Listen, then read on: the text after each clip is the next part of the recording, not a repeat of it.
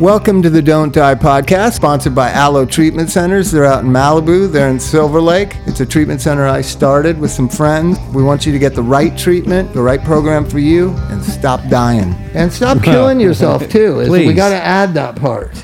Right, Chuck? Absolutely. That's a good part to add. Yeah. Can you add that, Mike? Well, we can add that. Yes. We have a guy that Mike and I have known most of our life.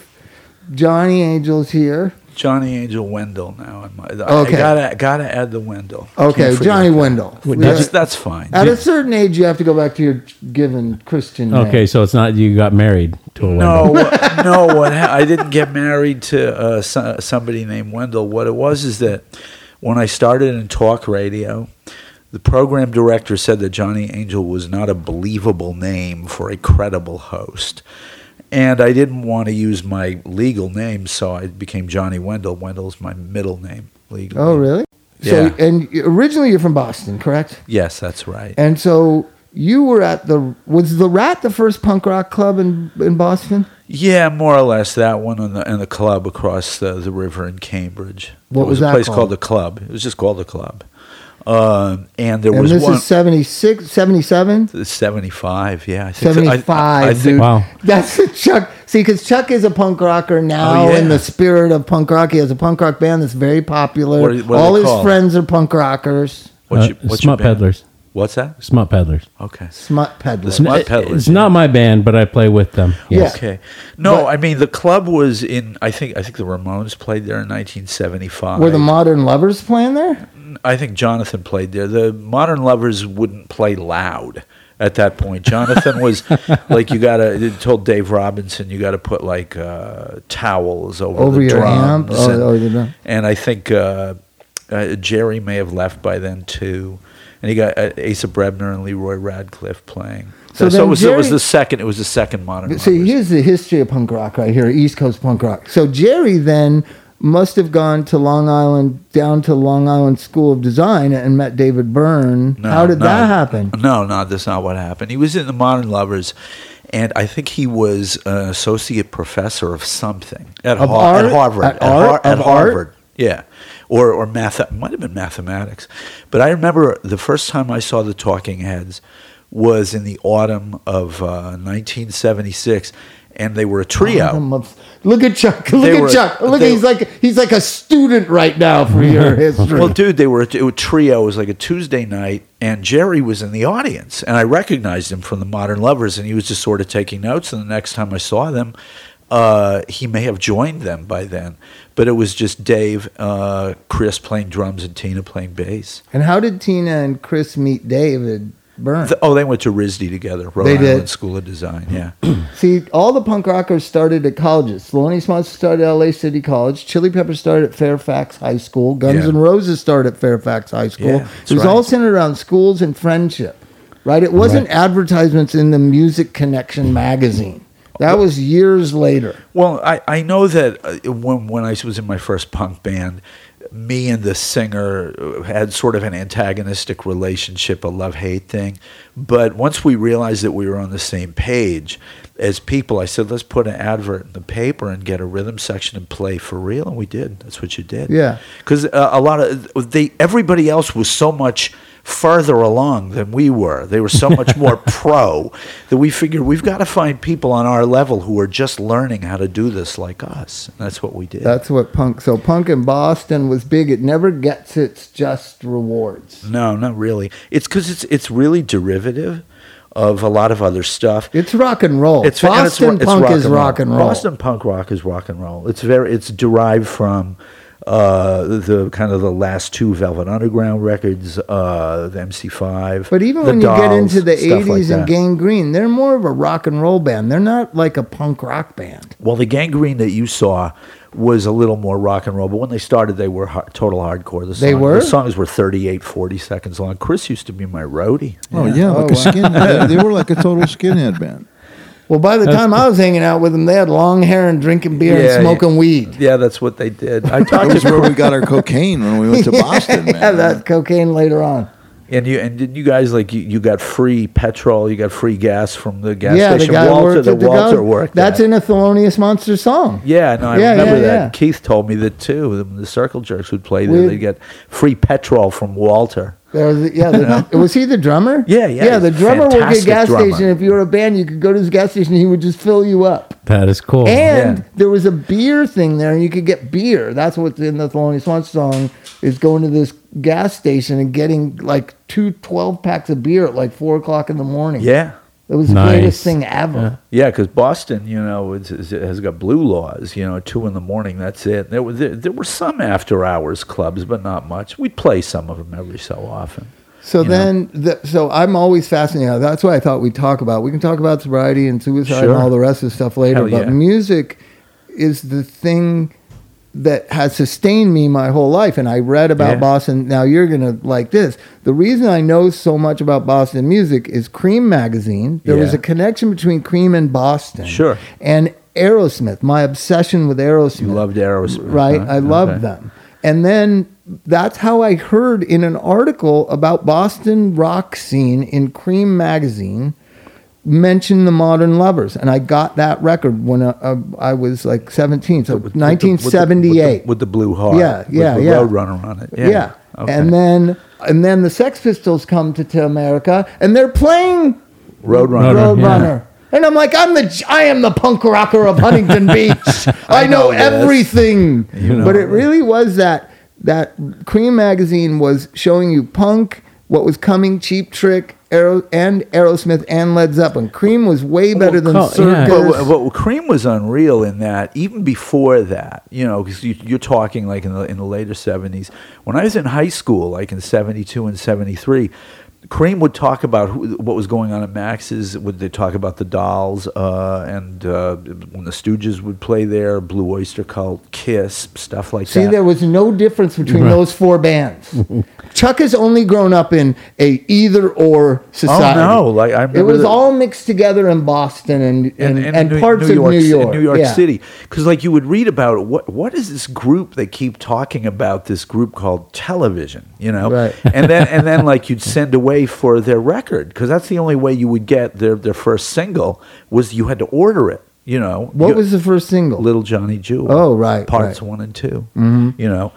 And I think the first time I heard Little Johnny Jewel, I had an orgasm or something. I just thought this is the greatest thing in the world. That and had you heard King Crimson?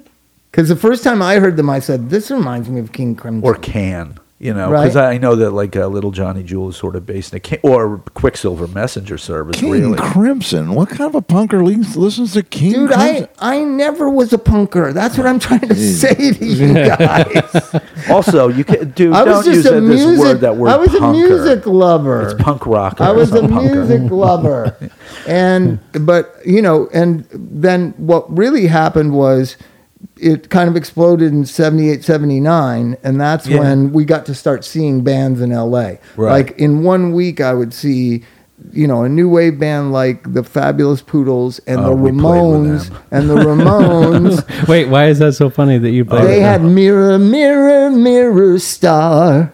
With the Fabulous Poodles. The first time it was all old guys that were just trying to get in on the new wave thing. Well, here's the deal. They were managed by Yes's manager, Brian Lane. So he bankrolled them to come to America. They got a deal. And the thing with them was, it was our first gig ever at this really posh theater called the Paradise Theater, which the first place I saw Thelonious Monster was at the Paradise with Flea and TSOL. Right. Yeah. So this is a big gig for us. This is the posh swank place. So we come out, and it was 2 shows that night. The first time we come out, we got 4 encores, and they got nothing, and they were pissed. So they moved all their stuff forward and told us our set was going to be like smaller. 15 minutes. Yeah. And I wigged, and I wasn't used to that sort of thing, so I sucked down like about a 6-pack of Beck's beer in about 10 minutes or something so I could stay loaded through all this, and I fell off the stage, and it was awful, because they were jerk-offs. It's like we're kids. I was like 21 years old, and like these guys are in their 30s. But those bands that came along and kind of rode the wave, they were had jerks. nothing to do with the spirit of rock and roll. What punk rock really was the reignition of the spirit of rock and roll. Well, it was also like people that had been really cool for a long time. Finally, people were paying them their due, like people like Nick Lowe and Iggy Pop. But Stiv was older, right? Yeah, but he was one of us.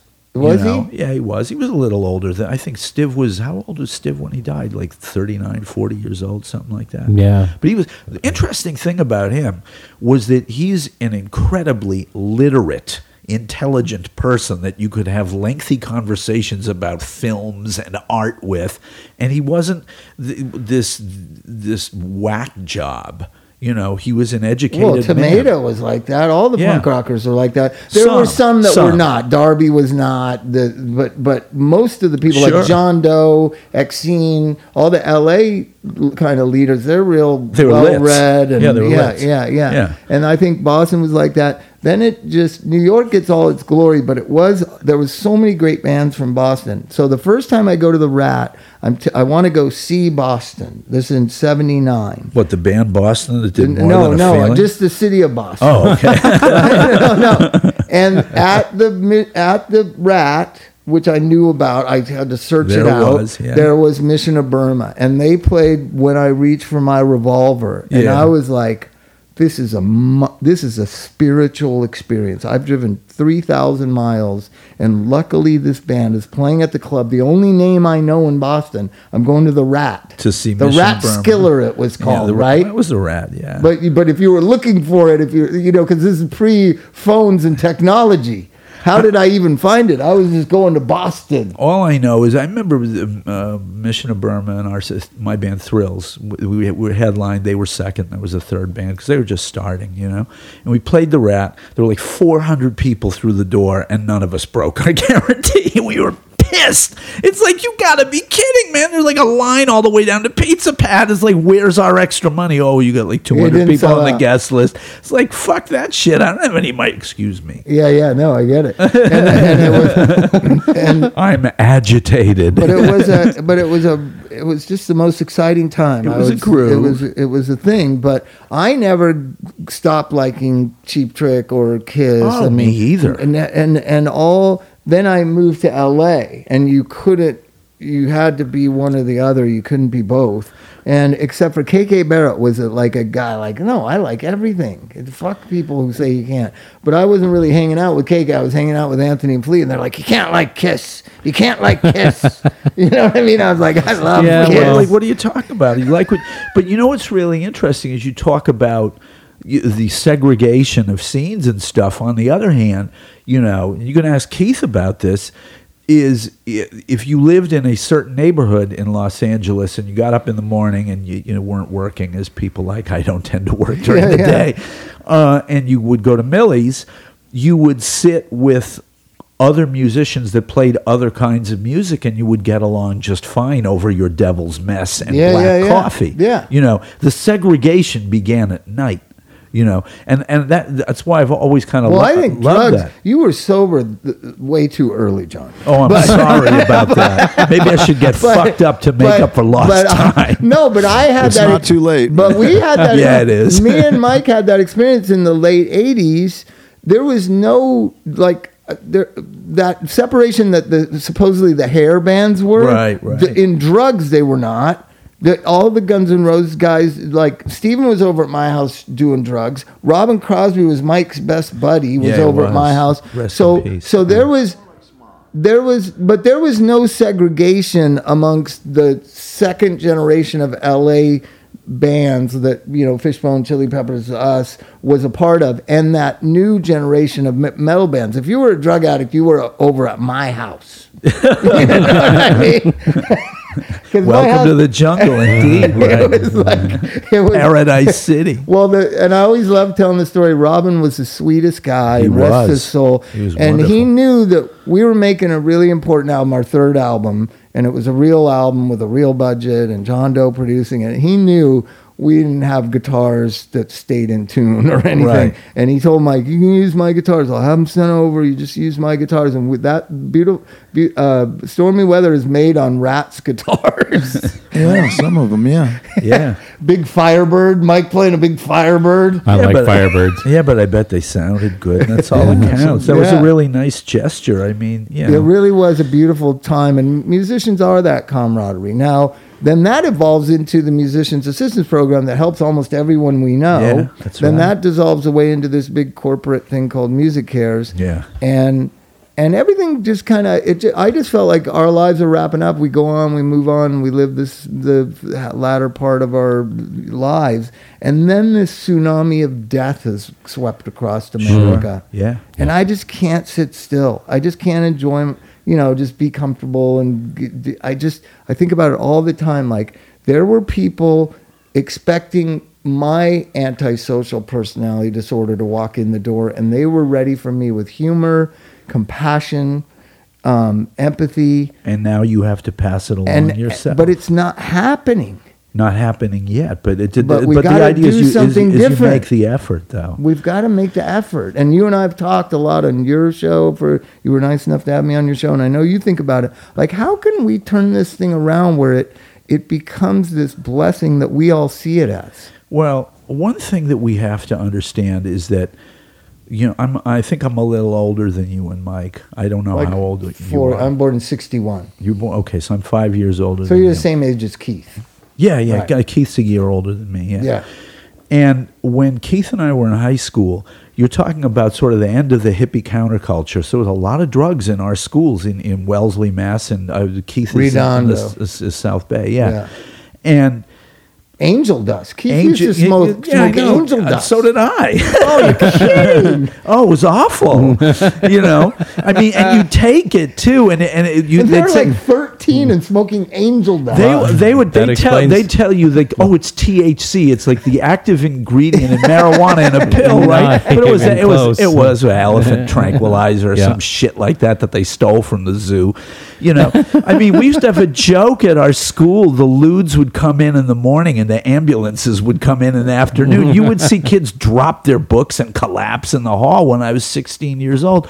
But Bob, you look at statistics from back then, 6,000 overdoses a year. It's 10 times that now. I know. Yeah, there are Right. more people in America. When Bob says tsunami, it is a tsunami. It's horrible, and it's ravaging communities in the upper Especially Midwest. in Massachusetts, Massachusetts, in South Boston, I had a client. Luckily enough, he got sober. He's been an advocate there for years, and he's my, information on the streets in South Boston. They're finding sometimes 3 dead people in one park in South Boston Sure. on a Saturday night. Yeah. That's craziness. No, and you're talking about one of the most affluent, gentrified cities in the United States. I couldn't live in Boston now. It's like I couldn't afford it. Not like I would want to, but I mean, I couldn't afford it if I did want to. Oh no, I've got I may be a mass hole in my soul, but I'm a Californian now. Yeah, that's what happens. To all It does. But I got to tell you, it can get you down, it can grind you down, it can exhaust you. I would assume that our counterparts in southern New Hampshire or in New Bedford, Massachusetts, or in the middle of the state of Connecticut or Pennsylvania in the Northeast, It just must be in so the depressing. Ohio River Valley, which is a nightmare. Well, I told you the 2 centers of the most death are Huntington, West Virginia, Virginia, which is and this Lakeside, Ohio. Yeah, that's the Ohio River Valley, right? Yeah, it's fucking crazy. Like the highest death rate in history of mankind. That's a per capita thing, right? That's Yeah. not a. Yeah. And- no, it's just I So- I go out on a limb here? Yeah, though? yeah. I think I don't want to get political. I don't want to veer it into like a Hopelessness and helplessness. Yeah, the anti-Donald Trump thing. That's not pertinent. But I think You that- just did. well, I don't want to say that you're a pedophile, you child molester, but I don't want to talk about pedophilia there, Chester Short Eyes. No, it's like I think that America I know this is like a vague rhetorical way of looking at it. There's a certain level of emotional and spiritual bankruptcy in our country. There is. You know? And I don't think Trump. I think Trump is one of the red flag warnings of what's to come if we don't correct this course. And I think it starts with just compassion in your community. And I don't care what your politics are anymore. I don't care. I love my father-in-law. He's like become a second father to me, or a father I never had. He's a Trumper. Yeah. We can have love and compassion for one another and just steer clear. Sure. But people aren't willing to do that anymore because of this. That's the problem. Right. With this, I'm with right. this, which side are you on? Well, thing. the idea- It's like, well, I want to be on this side of the ground. Okay. Can we start with that? That's what I care about. But I just think that young people just need some place to go where they feel a part of. And I just think this Don't Die thing could grow into something just real simple. No rules. You just, once a week, you have an all-sharing meeting of Don't Die, and most of the people that are going to be in it that are kind of the elders will be active, involved in 12 steps. But they're there as this bridge to the, I don't know. I just think something has to be done because it's, it has to have one rule, and that is don't die. Right. Well, if you make it a rule, you know what I mean? you make it a rule, kids are not gonna. They're not gonna Like say, the- "Fuck you." Watch this. Like the plaque on the wall could just say rule number 1, Don't die. That's Yeah, it. That's it. Because we're on the front lines. Chuck works in Huntington Beach at a rehab. I work in Malibu at a rehab. I mean, I just had a long-term client that I've been working with for years die about 10 days ago. And even I was shocked. Like, that guy knows how to use drugs. And he and I had deep conversations about the fentanyl in the dope. Right. Like, he was well aware. Yeah, well aware. And that's been floating around for ages. With fentanyl killed my weightlifting partner Eddie Little back in 2001. Oh, really? Yeah. Right, but the patches. He was sucking on the patches or something? The lollipops. Oh, lollipops. Yeah. Eddie Little. 200. He had 250 I of those. remember Eddie Little. Oh, I know Eddie Little very remember. well. Yeah. I know Mel. Mel is the character he based the Another Day in Paradise. Right. Mel was I worked at a messenger company where Mel worked. Did you know Mel? I knew who he was. Yeah, he was a character. He might still be alive. This guy was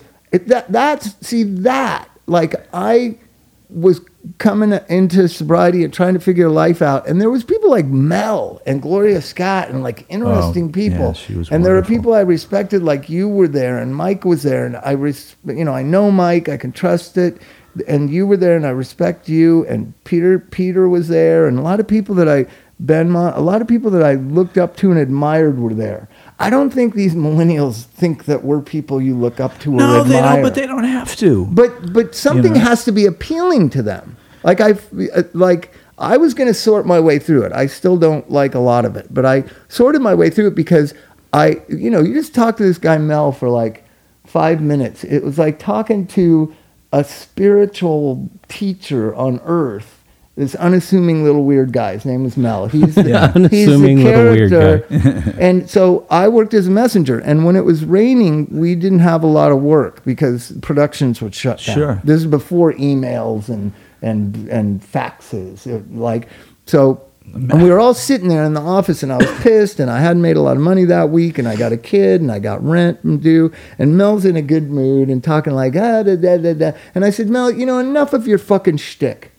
Like, some of us have to, families to take care of and don't have this carefree life that you do. And he said, oh, Bobby, I didn't mean to hurt your feelings. And he sat down and he goes, we just never sit and talk like this, and we have to make the best of it. Of course, I'd like to be out there making money, and of course you would, but you'll get through it. And he offered to loan me $100 because I was making like maybe $600 a week. So I was out for one day's work, maybe $100. He offered right then to give me $100. I'll make up the difference. And we need to remember people like that. They were the inspirations. The guy was sober for years, went to San Quentin, and he was proud because he didn't have any tattoos. That's an accomplishment. Yeah, And I'm going to go a little bit. I'm going to go a little bit forward and say that that maybe this millennial generation just needs to find leaders. They need to like germinate, do the drugs, have some leaders that other people can follow into. Yeah, there are some kids. There's some kids that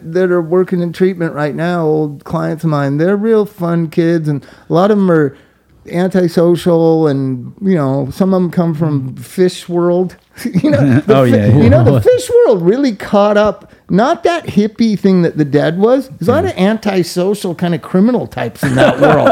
What? Yeah, I mean they. Eek. Because fish. It was bad enough that I didn't like the band. Now you don't Now like. that they attract sociopaths. Well, now I might have to listen, and I don't want to. No, but and they know that I've listened to Fish because there are a lot of fishers out there. Yeah, I believe it know or that. not, It's and they're like in their unbelievable. late. That is so they're in their awful. late. They're late 20s, late and early 30s, and like I say, well, because when you get to talking about music, it is one thing that you can. It's universal. Everybody music. likes music, right? So Yeah. I talk a lot of music stuff with kids, and this kids that it's like in your day, the Dead, and I said, well, but the Dead played beautiful songs that had beautiful lyrics, or traditional songs, or Dylan songs, songs about a person's head being too big and all the funny stuff Sure, like that Trey sure. writes. I don't understand. What do you find appealing about that? And he goes, I don't listen to the lyrics. Oh, okay. I just like 19-minute jams. Yeah, right. I draw the line at King Crimson, Phil Collins, and the Grateful Dead. I just listen to guitar playing and King Crimson, but not me. I love the Dead. that says something about millennials. They don't really care what's being said. No, they don't. I mean, if they did, they'd listen to hip hop, which is all words. But So go they- figure. they- I think one of the issues though is that when I was a kid, when I moved into the city when I was 20, and whenever you moved into Los Angeles, it seemed like there were more opportunities that you could live on the fringe of society and theoretically sustain yourself. I don't know as you can do that now. I mean, I know that. What's hilarious is, and I'm doing it this weekend too, is I go out to Joshua Tree and play about every 5 or 6 weeks out there at the saloon. Yeah. Happy and Harriet's, or where? No, at No, at the the Joshua Tree Saloon, Oh, Saloon. actually. Right. So with Ted's thing, is it Ted's night or something? No, Teddy always comes by, but He does no. an open mic night. Yeah, there he one does night. The Beatnik Cafe. Yeah, no, he does. No, he does The the Beatnik is a Joshua- couple of blocks away. He does the Joshua Tree Saloon now. Yeah. Oh, cool. But Beatnik is gone. no, the Beatnik's there. I thought it's a Red Arrow Gallery now. No, it's an art gallery, but it's still there. Yeah. No, I was at the Beatnik last time I was there. There were openings and stuff, but it's hilarious. You go out there, I'll play the saloon, and I'll see Teddy, and I'll see Casey Nicole and other people from Hollywood, from the Johnny 90s. Vargas is and out Johnny, there. And Johnny, of course, comes by if you can get him. You know out of that his he's house. the guy that the joke song from Thelonious Monster is about. What about Johnny? Mike, do you know that? I didn't. So there's a song called The Joke Song on the first Thelonious Monster record. I'm sure you've never heard it. It's called The Joke Song, and it's just a joke about working in the circus and show I've business. heard it. Yeah, you played on it, Mike. Oh my God. Yeah, I remember that. I think. How's it go? I remember that. But the joke song is because I always called Johnny Circus Vargas. Oh, because of circus. Yeah, That's not what we called him. We called him Hoppy. Well, because he hops as he walks. But he has was the bartender at Bordner's. Yeah, but then he became the booker at the Gaslight. Yeah. He booked me. I played the Gaslight like for a year and a half every 2 weeks. I loved playing there. Loved seeing him. And Teddy Durf was the sound person. Of Oh course. my God, he taught me how to play guitar. Durf was unreal. I have a great. That explains a lot. Hey, we don't speak ill of those Of the dead. Listen, We're playing the Gaslight on a Saturday night, right? Durf comes up to me. He's absolutely shit-faced as per usual, and he says, "Johnny, there's this girl here. I think she likes me. I want to impress her." And I said, "So?" And he says, "So can I get up and do some songs with you guys?" He thought if he acted, like Mick Jagger, do he'd- Fear songs? yeah. So I said, okay. He was a bass player Yeah, of Fear. Fear, and he got so kicked you know out. who it is. Well, yeah, it's Durf Durf Scratch. Yeah. Durf. So I said, okay, Durf. And I told the guys, I said, Durf wants to play some songs. They're like, sure. I said, we know, we can do I Love Living in the City and the other one. Well, I don't care about you. I don't Fuck care you. about you. Fuck Yeah, you. one. So I said, okay, we'll do those because we knew him from Yeah. the movie, you know. Yeah. And we get a bang, bang, da da da da da da da da, 2, 3, 4. I'm from so we're going. I don't care about you. Fuck you. Durf stands there, freezes, Doesn't know the words. completely forgot it. Like I kind of like pushed him out of the way gingerly. I'm from South Street, Philadelphia. I'm from Avenue C. I've seen empty eyes, waiting to freeze. I'm from the Bowery too. I don't care about you, fuck. So I remembered it. So I go, let's do the next one, I guess. So we did. I love living in the city. Didn't know that one either. And He knows said, the chorus, doesn't he? kind of, but he was sort of singing off mic because he was so out of it. See, that's what I was saying. It wasn't his guitar playing; it was his ability to teach somebody the guitar.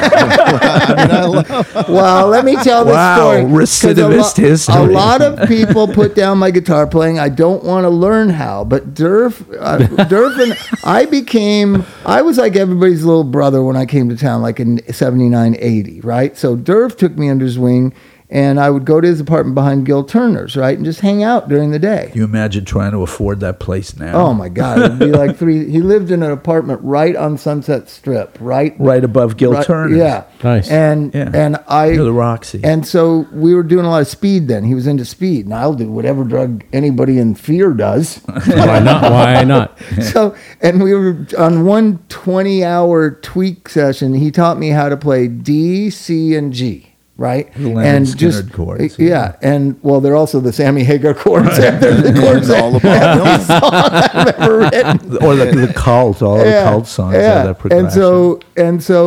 And when it got to that point in '89 where everybody's becoming musicians, I had other people out ahead of me. Jeffrey, who I idolized, Jeffrey was out ahead of me. Yeah. Steve Wynn was out ahead of me. John Doe was out ahead of me, and they were becoming better musicians.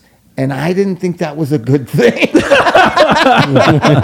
Right? So I just stuck with being an amateur that then Mike or Josh or Pete or Dix or somebody can figure it out. Mike, who was the guy that was the second bass player in the Gun Club, replaced the first when he was in the DBs, I think? Oh, right. Right. Peter Holzapfel, was he the bass player? Or was No, somebody he else? was a guitar player. Because I was going to be the second bass player in the Gun Club. I was drinking with Jeffrey in New York, and whoever the bass player was, Rob Ritter, Yeah. didn't want to do it anymore. And he says, "Okay, you play the bass. Well, You're going to neither be our did next Ward. bass player." Neither did Ward So there's either. no Ward, and there was no Rob. And Jeffrey's going to be a guitar player. Jeffrey's going to play, and he's trying to field this new band in New York, and the guy from the DBs got the gig. But then Kid Congra got in it too. Yeah, Kid was a little bit later. Yeah. and then You ever heard the Gun Club Fire Yes. of Love? Yes. I always check because he's a baby. Chuck is a baby. He's he's heard like that in his record. 40s. He's like in his 40s. I'm 50. I'm going to be 51 soon. I'm 58 and 3/4. Chuck was just not in a whole bunch of bands early on, like we were. That's all. Yeah. He's in a band now. we It's cool. played with the Gun Club in '84 at the Rat. It was the Gun Club, the Del Fuegos were second, and the Blackjacks were third. And Gun Club gets off stage, and the people yelling and screaming for them to come back. But Kid's got a busted guitar string, and he can't find a spare. And he goes, "Well, you can't." I said, "You can use mine. I don't mind." He goes, "What?" He gets all serious and scholarly and looks at me. He goes, "Yeah, but my guitar's tuned to an open chord." And I said, "Which one?" And he said, E. So I stuck the guitar next to my ear, and I tuned it to E, and I handed it to him. Ring, perfect E chord. And he looked at me in amazement. Like you could do that. Like, how'd you do that? And I said, "Dude, it's in." Well, I didn't say dude then. Hey, man. Well, he stayed that pure kind of Yeah, innocent, he but could- Jeffrey wanted to be Jimi Hendrix. So then fast forward, Thelonious Monster's on tour in England in '92. Jeffrey comes to the first show. Mike's out of the band for drugs by then. Yeah. Jeffrey comes, and I see that he's got his guitar, and we're like playing pretty good. I was sober at the time. We're like getting it back together again, right? And Jeffrey's got his guitar, and I'm just like, oh, and he goes, let's play some. I'll jam. I want to jam. And I'm like, okay, do Yellow Eyes. I love that song, and we know how to play it. Do Yellow Eyes, and then See That My Grave Right. at the end, right? The Blind He Lemon just, Jefferson you know, song. Thelonious Yeah. Monster had no rules. As soon as we walk out, like second song, he just comes up and plugs in and starts playing, ruining the whole set. Beautiful. And then we're like happy to drive him to the train. He goes, I got nothing to do, and I just come on the road with you. It was like, because Thelonious Monster was like that. It didn't really, there was no rules. Maybe there should be some rules to Don't Die. Yeah, I'm thinking there should be a Because he- couple. handful. Because it didn't work out for Thelonious. And it didn't work out for Jeffrey either, for that Well, you matter. know, with no outline, with no kind of sketch of an idea, it'll lead to infighting. But we'll see. We'll see. But you got any questions you want for punk rock historian Johnny Angel Wendell? No, but I love the idea that you were there with the formation of Talking Heads are one of my longtime. Oh, they were so good. And the weird thing was, I remember the gig like it was yesterday, you know? It was like 42 years ago. It was special magnetic Well, kind of thing. after every single song, he'd go, "Thank you," like in that falsetto. And we saw the Talking Heads at the. Was his thing a David Lynch shtick, or was that really No, him? it's the way he is. I think it probably A little today on the spectrum? he'd be on the spectrum, Right. yeah. But we went to see the Talking Heads. They were in the middle of the Ramones headline. The Talking Heads were second. Eddie and the Hot Rods were third at the Orpheum Theater, and we were in the front row. We were in the front because we got there like at 6 in the morning to get front row seats, you know. And so me and my singer Barbara Kitson, rest in peace, and my younger brother Barry were in the front row. Eddie and the Hot Rods were great. They just came out rocked, great pub rock. Suicide picture on the cover. Speak of suicide. Right. Have you ever seen the first album cover? Teenage it's a Depression. guy hanging himself. Teenage Nice. Depression, yeah. Yeah. Well, they were good. The Talking Heads come out and they're doing their thing, and my brother just didn't like them at hated all. them, yeah. Hated them. So he stands up, and he's a tall kid, and he looks right up at David Byrne. He's only a few feet away from him, and he goes, "Hey, you, get off the stage. Ramones, Ramones, Ramones." And Byrne looks down at him. There are 2,500 people in the theater, and he goes, "The Ramones will be up in a minute. Just be patient."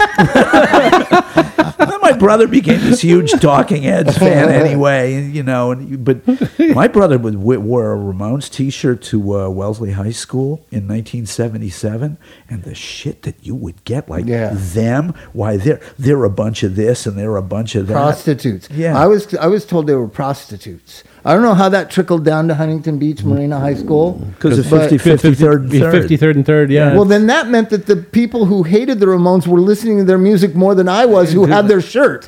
Because you didn't know. I don't know. One of our greatest gigs was playing with the Ramones. Remember that, Rob? Which one was this? Bob, with Thelonious Monster. Yeah, we with, played. We opened their at the whole. Greek, Yeah, I think, no, it was at John Hanson Ford John Hanson 3 Ford. nights in a row, and then we opened in Orange County too. But the Ramones were just like a machine. Like Yeah. after Yeah. Dee Dee left, they just became a machine. Well, with the kid bass player. Yeah. It was really weird because It wasn't the Ramones that I saw at the Cuckoo's Nest. The Ramones I saw at the Cuckoo's Nest were a rock and roll band that was fucking fierce and crazy. Yeah, And who saw the last gig at the Palladium at the Hollywood Palace? The Palace. I didn't. Yeah, I was there. I saw it with, but you're talking with Tommy and Dee Dee. That was Yeah, like I saw them with Tommy many times. They weren't.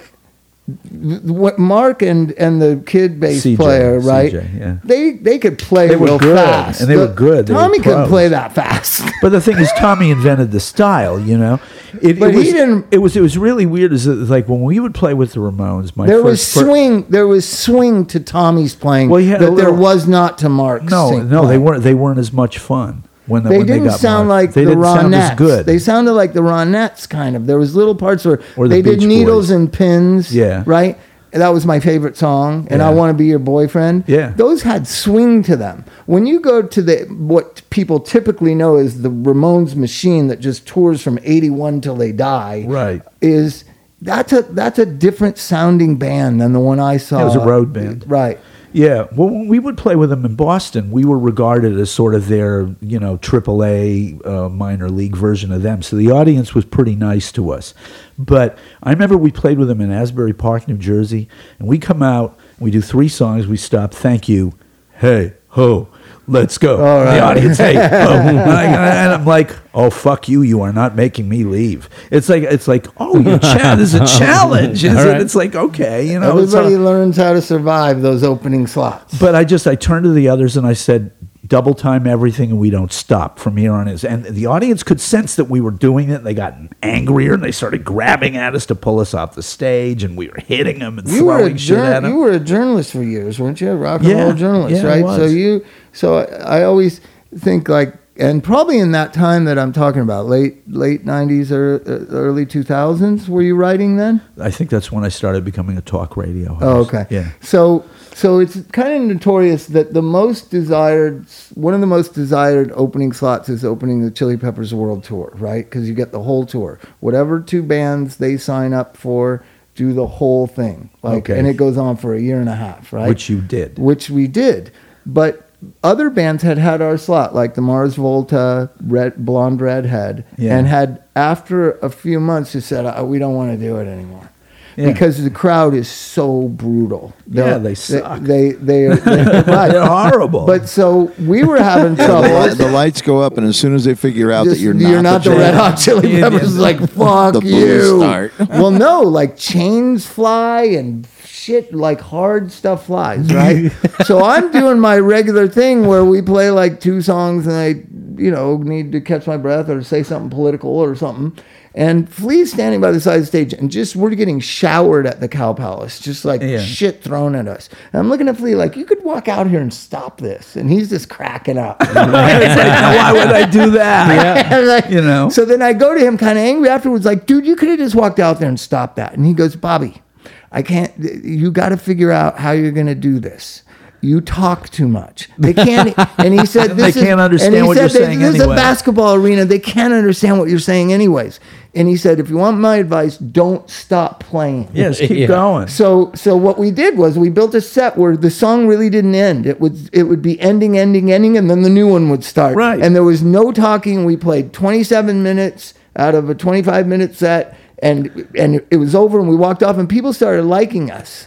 It was crazy. Well, the weird thing is, I did this gig in New Jersey. At the end, they were trying to kill us. As soon as we had the dressing room, stop. The dressing room, we had to go through them to get to the dressing room. And Dee was pissing and moaning. He goes, I can't remember his voice anymore. It's been so long since I talked to him. Hey, these guys. Yeah.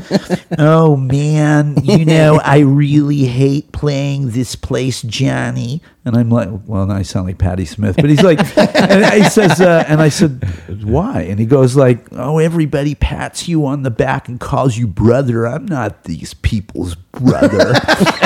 He was fucking awesome. He's such a nutcase. He tried to kill me once, pulled a knife on me and stuff. And I'm looking at him like, he goes, your attitude, man. And I'm like, oh, okay, you're going to kill me. But he got sober here in L.A. He tried. He came and he went, But for months, I mean, he was not strung out. No, but he decided to experiment one final time, and it killed him. Right. Yeah. No, but the thing is when we were going through the audience to get to the dressing room to be with the Ramones and stuff, everyone's patting us on the back. You guys are great. You guys are awesome. Inger was at that gig. Oh, really? Inger Laurie, and she said, I remember you guys. She goes, you guys had balls of steel. It's like you wouldn't leave. And I'm like, we didn't care. Right. It's like, you think that you're going to... I remember we opened, same band opened for U2 a year or two before that or something. The audience just didn't like us. And, and I thought, you motherfuckers, I was in the van for 7.5 hours driving from Boston to Philadelphia. It's fucking cold. I'm pissed off at my band. The drummer's smoking weed and we're not playing fast enough. If you think I'm going to let you stupid Pennsylvania motherfuckers determine what I'm going to do, you crazy. So I figured out how much leeway I had in my cable, jumped off the stage, and it was this place called the Bijou Theater. And they had popcorn on all the tables. Just started kicking all the tables over and daring them. Like, what, you pissed at me? Yeah. Yeah, fuck with See me. what you're going to do. Like I got my guitar. After the set, people are like, well, your band is awful. You guys suck. Go, but you're great. You should get rid of them. Because they were all paralyzed with fear. And I just like, I'm not going to be paralyzed by fear. We played with the Cars in this big arena. This is the same thing. Wow. That's another Boston band. That was a great band. And then Rick went on to produce Bad Brains. And Weezer. He produced Weezer. And Weezer too? Yeah, he produced Weezer. He produced the Bad Brains. Well, that's why Weezer sounds so good. His production is on point. Well, supposedly they had to con him into letting them play the guitars as loud as they did on the Blue record with "Say It Isn't So" on it. Like they had to say to him, "No, we want we want it to be louder or whatever." But the audience was just like, they just weren't doing. And I looked over, and the bass player in that band was Merle Allen, Gigi Allen's older brother, right? Really? Gigi had been our drummer for about a month and a half. Yeah, but Is he from Boston? No, they're from St. Johnsbury, Vermont. Vermont? Yeah, they're from Vermont. And Merle moved down. He lived with me for a little while. Then he got his own place. And Kevin wouldn't come down. He's been in Long Beach for a while. Yeah, Merle lives down there. It's weird, you know. He and I, we've known each other over 40 years. How great is their version? How great is their version of the Warren Zevon song? Well, Carmelita? Yeah, so great. I don't like it much. Why? Because the only version I like is Warren's. I don't like Linda Ronstadt's version either. I don't like Dwight Yoakam's version. I just like Warren's version is it. You know, and also, you know, I live by the Pioneer Chicken Stand, so I No, you know, it's not a Pioneer Chicken Stand anymore. No, it's long gone. It's what is it? The drugstore. It's a hair salon. You know, and that Pioneer Chicken Stand wasn't even on Alvarado Street. I used to it's see, on Echo Park Boulevard. I used to be furious every time I heard that. But then I found out that's the greatest junkie song. One of the greatest junkie songs sure ever. is. And I never understood, and you probably talked to him, is it inspired by John Fonte? Because there's a similarity to the character in Ask the Dust, the girl in Ask the Dust, and this description of this girl. it could very well be. He had to have read Ask the Dust. But what's really funny is that the Pioneer Chicken Stand wasn't his jam. His place was Burrito King. Oh, yeah, that's Alvarado. Yeah, well, it's Alvarado and Sunset, and it's still there, and people from out of town will still write me, and they go, is Burrito King still there? And is it still the shizzle? And I'm like, I guess. It's just one of these things that's down the People street. say shizzle? I do. Is that a problem? It could be.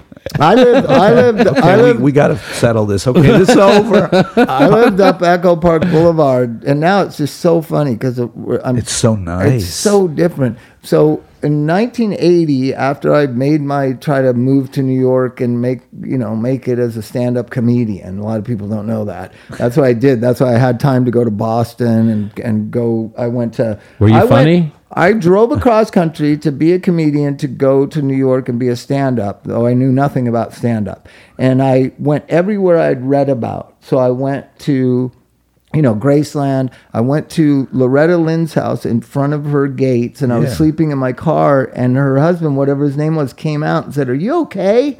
And I was like, because this is before fandom like that. Right. Before you were like an Apple scruff. This is 1970. It's 1979, well, and they slept in front of the Beatles mansion. But people didn't sleep in front of Loretta Lynn's but they did in house. front of Graceland all the time. Yeah. Elvis had to send his people out. You got to leave, Right. Because we don't like Jerry Lee shooting up the house. But this is before the thing across the street is there and all that. Yeah. So I went to all this stuff. I got into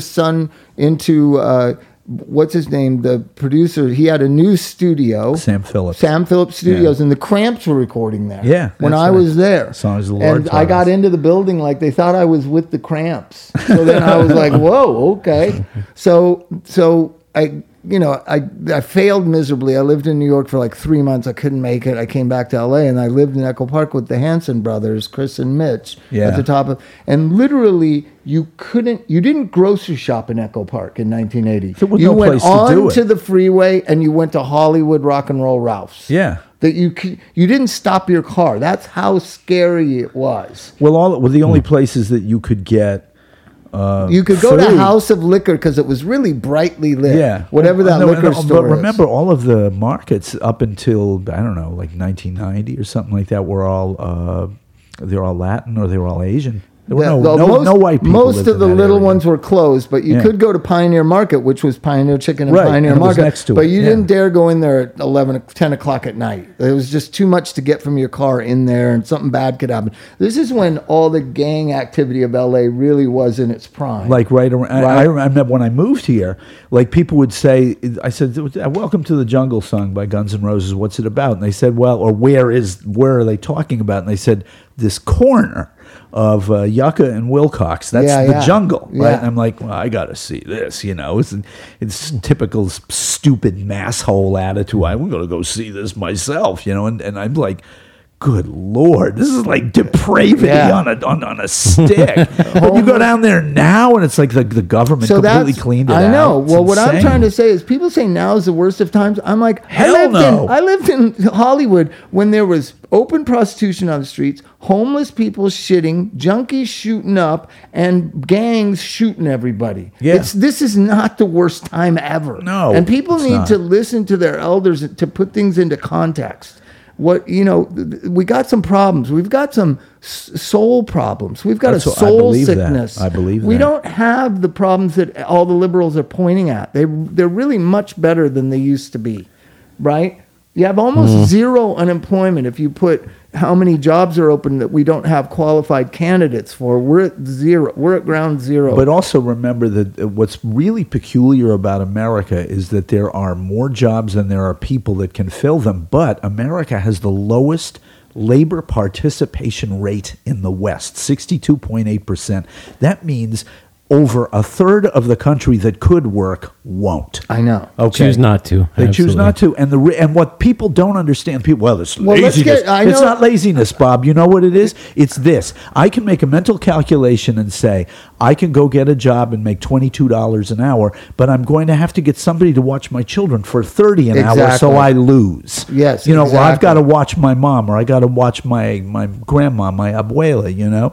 It's like. It's not. Well, that's the it's not breakdown of the worth it. family, though. That's the it's not breakdown just of the breakdown of the family. because- It's the idea that wealth stays at the top and it never comes down. But my sister had a kid and went through a divorce, and my mom looked after the kid. People don't have family systems to help them, Well, to really help mom's them. 85 and demented. She ain't gonna help me. No, now. but you know what I'm saying. Yeah. Family systems are breaking down, and then you add what's going on in the Rust Belt, where both parents are dead and the grandparents are raising the offspring of the opiate addict Of the dead deaths. junkies. It's crazy.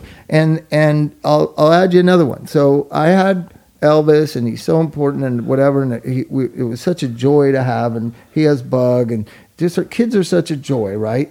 And then I felt like, oh, should we have another kid? No, like we should take a kid from LA that's not going to have opportunity and do some good just in my town. Do you Right. know how hard it is to adopt a child in Los Angeles County? Very. It's impossible. I'm married to a birth nurse. I'm aware. Okay, so you have to first become a licensed foster parent, right?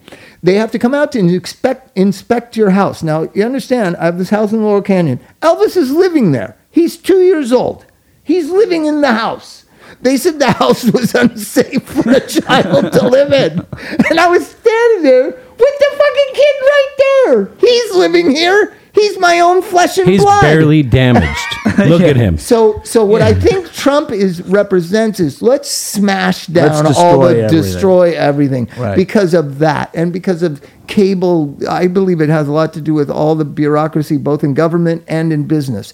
That you have to sign a cable contract, and you owe $480 if you don't Yeah, want but even all that- the even all of- minutia of bullshit. I understand He that, but all of represents that- burn it all down. Right, which is really appealing. People have a certain part of their psyche that says, I want a great big powerful messiah figure to come out of the sky, destroy everything and rebuild it into Valhalla. But the thing is it does not work that way. But I give examples. That's what Reagan was. That's what Obama was, and nothing. It just gets worse all the time. No, but But they keep buying that illusion, though, that it will happen. That'll be the next one. I think people really thought that Obama was going to be a great big change. He was in some ways, and he wasn't in No, I'm others. starting to agree with him. If you read some of the stuff that his clothes, it's getting leaked out because you know how politics work. He's thinking, and he has real questions of whether he should have even run for president. Right, he's saying that. He's now. saying that now. Yeah. That it was too early and it's caused all this division and hate. I think that's what a narcissist would think. I think he wasn't a very good president. I don't think he got a lot done. He got the worst health care bill in the history. But it was better than what came before it. No, if you wanted to help the poor, here's what they did. I work in healthcare. Here's what they did. They made your and I's healthcare as employed people that have good healthcare insurance worse, right? Yeah. They made it worse. Right. And in order to cover the people that didn't have health care and to add to Medicaid, all he had to do was say, we're going to make Medicaid what Medicare is. Or make That's all he had to do. Or 3 magic words, Medicare for all, thank you, good night. And drop the mic. Yeah, but what he did was he gave it to the insurance industry, to Big Pharma, and it's a mishy-gosh mess. I had better health insurance before Obamacare. Pre-existing illnesses mean nothing. That rule being removed means nothing. Well, it certainly doesn't help anybody. It doesn't. They just charge more for what you need. For me to get Harvoni was $8,000 deductible. How is insuring somebody with hepatitis C? How are you feeling? I feel good now. I got it. He's saying wrap it up. But then just as Harvoni cured me of deadly disease, Mike says wrap it up. Okay, well then I have to ask, since I've got you here, and these guys have you all the time. He knows everything about everything. Please Kill Me, the book by Legs McNeil. Yeah, what about Oh, he's getting back to punk rock. We were just going to solve healthcare problems, Chuck. No, sure. Actually, you can solve healthcare problems. Medicare for everybody. Medicare for everyone. Just expand it to everybody. Make it single payer. Was that book good? Was it accurate? Does it Well, tell the truth? 75% of it existed before Legs cribbed it together. A lot of that stuff was floating around. I don't like Legs. I You're don't a like breast man. I'm an ass man. I don't like Legs. We did. You ever talk to Iris? Yeah. I talked to Iris. Iris was on this job too. We did this job for this magazine. We recreated the Manson thing. The Manson I was thing. there. Max did the costumes. Oh, yeah, that's right. Yeah, Max's wardrobe, yeah. right? And Jimmy Zero and I were the cops. Jimmy from the Dead Boys and me. And Legs was... And Maynard was Manson. Yeah, right. You ever seen this? Oh, it's awesome. Oh, it's the greatest thing ever. I got copies of it. Wayne Kramer was in it. Handsome Where Dick. they reenacted the entire Are you talking about Iris Manson Berry? murders. Yeah. They reenacted the entire Manson murders, the new in newspaper articles. In Fumetti. Just like Punk Magazine did with, what was that thing that they did with the thing on the beach with Joey and Debbie Harry? Same kind of thing. And just like Legs was such a douchebag to everybody. He was so unpleasant and so miserable and just drove Danny Fields crazy. He was there too. Well, it's just... he put himself in a position where now he's the authority about something that is very human and very subjective, and it involves a lot of people. There's never been an accurate portrayal of the 80s in L.A. It never has been. I'm sure that Please Kill Me is not an accurate portrayal. It's reasonable. It makes heroes out of people like who? Who's the hero? Richard Hell. Richard Hell is a heroic figure, though. For 5 minutes. I know people don't like him. For 5 minutes, Richard's arrogant. But what a stylist, style-wise, what an icon. I think people have been duplicating the Richard Hell look since. The thing that is true, because Richard Lloyd told me, he was too chicken shit to wear the shirt. Oh, the Please Kill Me shirt. Yeah. Yeah. Well, Richard Lloyd, fuck him. I remember like the first time Richard gets sober. The very first time I'm in New York. I'm sitting in the apartment with Gail, his ex-girlfriend, who said, "You can stay here, Richard, while you get well." I'm sitting there, and I said, because we were playing CMJ was that week, so I was stuck there. He was working when I met him, he was working in one of those St. Mark's restaurants as a waiter. Oh, yeah. And I used to try to get jobs. Think about at this. those things. 1983, me, Flea, and Anthony are eating at this Chinese restaurant at the new music seminar. Right. I look up, and I was like, holy fuck. That's Richard Lloyd. And so then he comes back, and I said, what is your name? And you could tell he was like, I don't want to get involved. Talk about this. It was the fucking greatest guitar player. He wrote, Dan. Well, Verlaine wrote that lick. I think Verlaine pretty much wrote everything. But here's the thing. He's the one that's Dan. Right. So I asked Richard. I'm sitting Tom there. Verlaine is a You know where that comes from, don't you? Verlaine admits this. That Marquee Moon. That's Papa's Got a Brand New Bag. That's Oh, he's just trying to play. Yeah, he's just trying to play. Yeah. And he's like, yeah, he was playing the James Brown song. He's doing horns. doing brown so horns. I asked Richard, I got him there, and this has been killing me for years, and I really want to know, how do you play the riff, the lick in See No Evil, which Blue Oyster called Stole for Burning for You, right? So he looks at me and goes, I don't talk about that stuff anymore, and then wouldn't talk to me. I wanted to go, hey, It's man, one of the 10 greatest albums ever made. I wanted to go, look, man, I love that riff. Can you show me how to play it? I can never figure it out. It doesn't sound right. You go, I don't do that. And I just And he thought, was playing in John Doe's band. It was the weirdest thing ever. Rocket from the Tombs. I saw him with Rocket from the Tombs with Cheetah and Dave Thomas and the other two guys. It was hilarious. That Red Hot Chili Peppers thing, that new music seminar in 1983, was at the Pyramid. And he came up and played. Well, I was at Soundcheck. And was it the drummer or the lead guitar Cliff. who said, Kuz, I'm quitting. I can't stand you guys, and walked off the stage. Well, he came back, though. I thought it was the greatest thing. The hatred was so illuminating. I remember here was the problem. When I met Flea, I said, I was at that gig, and because I lived on 7th and B, right on the corner. You know Ann Dagnella, right? Yeah, I lived there at 6th and A with her. Oh, okay. Yeah. Okay, so you were a block away from me. But it's just like, I said to him, that was one of the most amazing things. It's like, you guys, fuck you. They leave. hated that guy. Yeah, fuck you, we hate you, leave. Well, fuck you, I will. He put duct tape on the ground saying, you guys can't come over, this line. Just let me just have 4 feet of stage.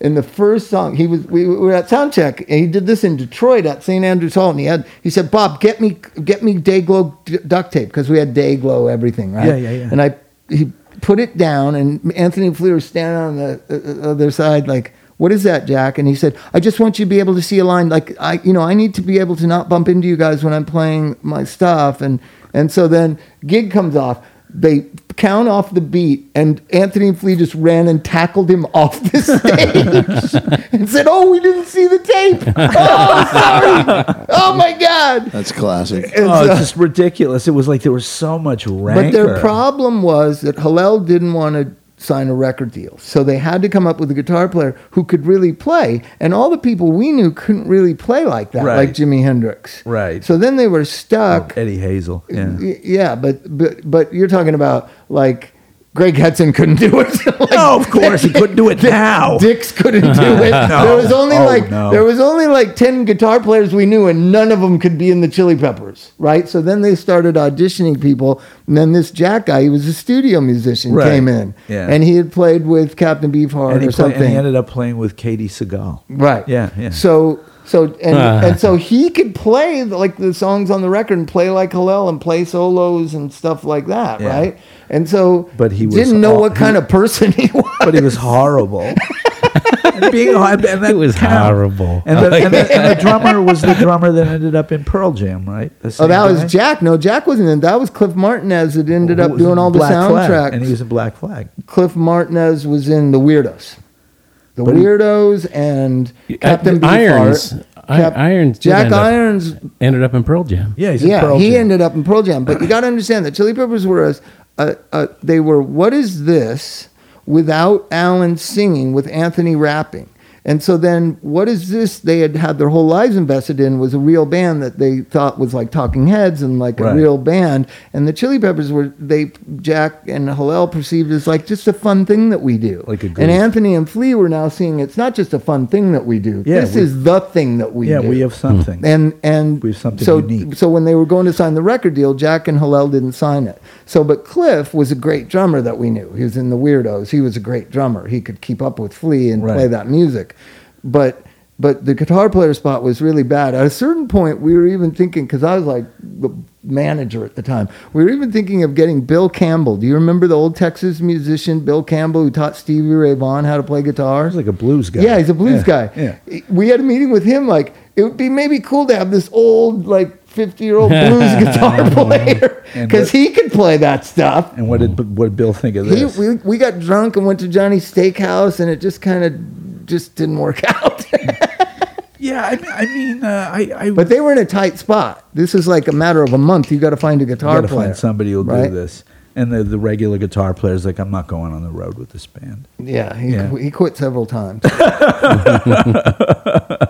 That does happen. It was the funnest time, but well, like I said, please tell me, isn't the stories I've heard from Ann Dagnella, and I got to know Joey all right enough for him to tell me stories of how he perceived what went on.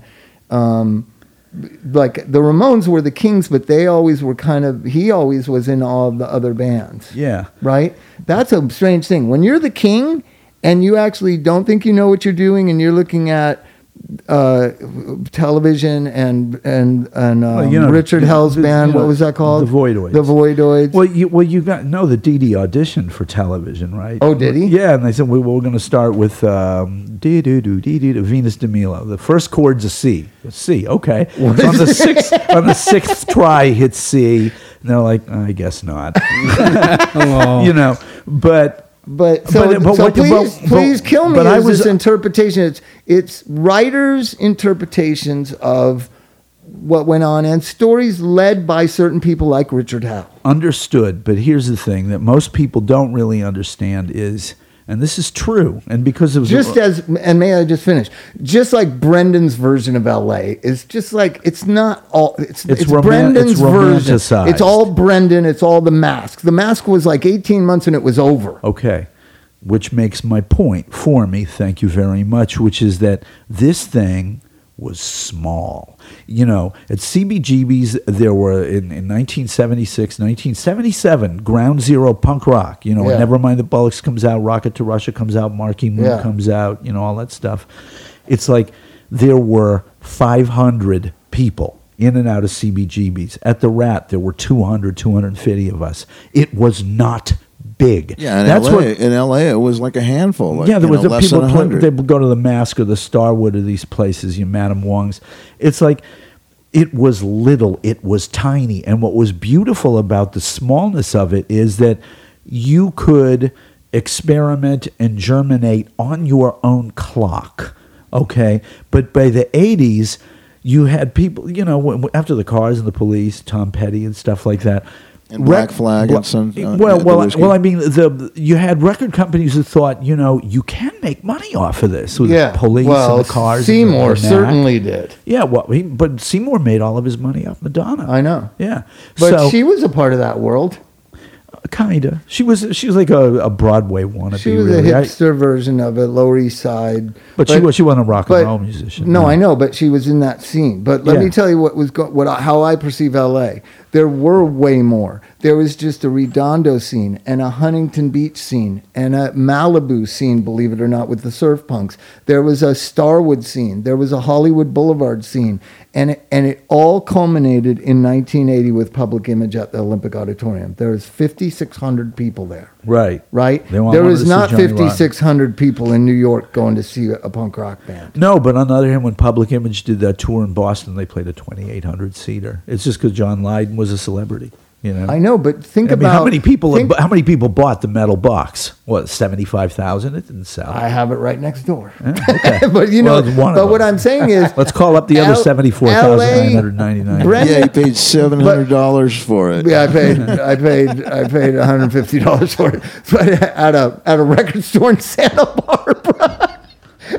Why do I have Robert Palmer in my head singing "Which of Us is the Fool" right now? And I've never listened to it. It's just on the show. That's awesome. But don't touch it. It's still got the tag on it. But then when you tell the story of the Neutron Bomb and Brendan's story, it's just about the Hollywood Boulevard scene and just about the Go-Go's and whatever. It's not about Keith and South Bay and Greg and now. However, the greatest phrase in history is in that book. Just so you know, we got with the Neutron Bomb.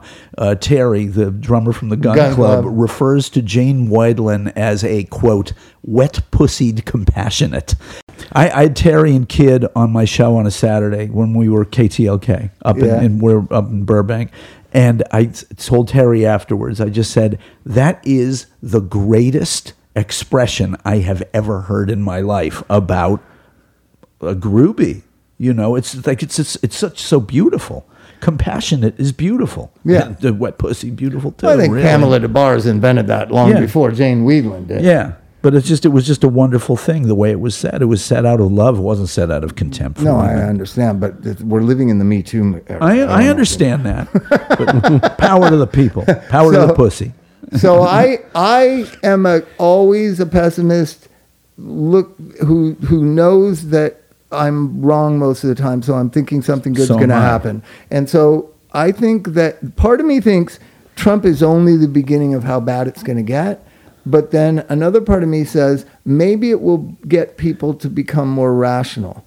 So I don't see a lot of signs on the left that people are becoming more rational. I don't think it's a left-right thing anymore. You know what I think is the sign ahead of genuine progress, he says, veering away from wet-pussied compassionate, is that you're seeing a record number of women running for office in 2018. This is only an absolute positive thing. And I'm not saying to climb on the Me Too bandwagon let's have some markers, because I talk with my politicos, and there's a lot of politicos that listen to this podcast.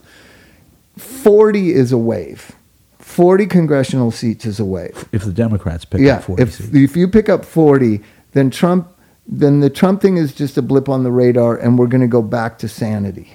That's my but I don't want to go back to, quote, sanity, and I don't want anarchy either. I want capability that says, in the United States of America, we piddle away so much money on weapons procurement, which we should not be doing. We have a horrible Byzantine sick prison system that it sits hand in hand with opiate disaster.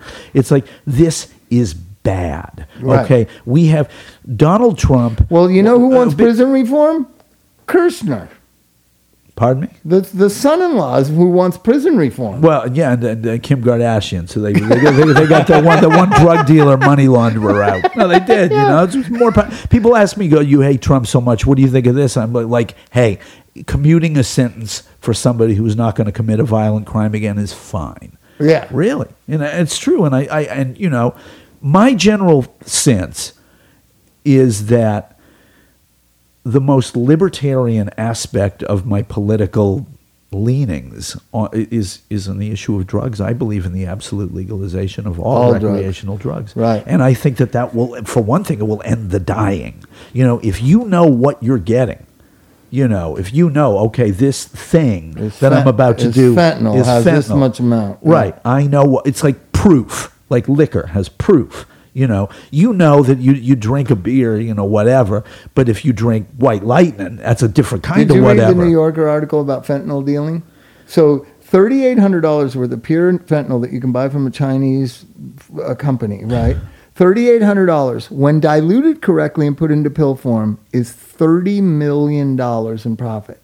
Now, and we have like a really low IQ drug dealing population is what I figure, because they're taking that stuff that's worth $30 million and selling it for $400,000 and killing people. Killing people, but keeping their habits afloat, because remember, they're not selling all of it, they're keeping some of it for themselves. I wonder, you know, that was just mind-boggling to me, that when diluted correctly and put into pill form, it's worth $30 million. Yeah, but correctly and, desperate drug dealers do not belong in the same I'm like sentence. you. Yeah. The advocation of the decriminalization of drugs makes them all diluted. Portugal. Makes them all you can trust. How's life in Lisbon, Portugal right now? It used to be like death central 20 years ago. Drugs are decriminalized in Portugal. Overdose rates plummeted to nothing. Second issue from our friends on the right. But can it be? It'll probably have to be a state-by-state thing. I think we're going back to the states. Could be. But California should decriminalize everything. If Newsom becomes governor, we're living in Valhalla anyways. You'd just think. Decriminalize everything, get rid of the prison industrial complex. Let's reorganize our educational industrial complex and really change. So let's say goodbye to Johnny. I'm sorry you just sat there and listened patiently, Chuck. What else do you want me to do? You guys did a great job. It was nice to be here. It was good. Yeah. It was fun. So see you next time. Don't die in the meantime. And we're going to leave you with Johnny's song. Here we go. Well, it's 8 o'clock in Boston, and Filene's has just locked up. so good to see the stars. I thought we'd lost them. It's time to fly into the mystery. I wanna go somewhere I've never been. It's time to fly into the mystery. Into the mystery. Who wrote that song?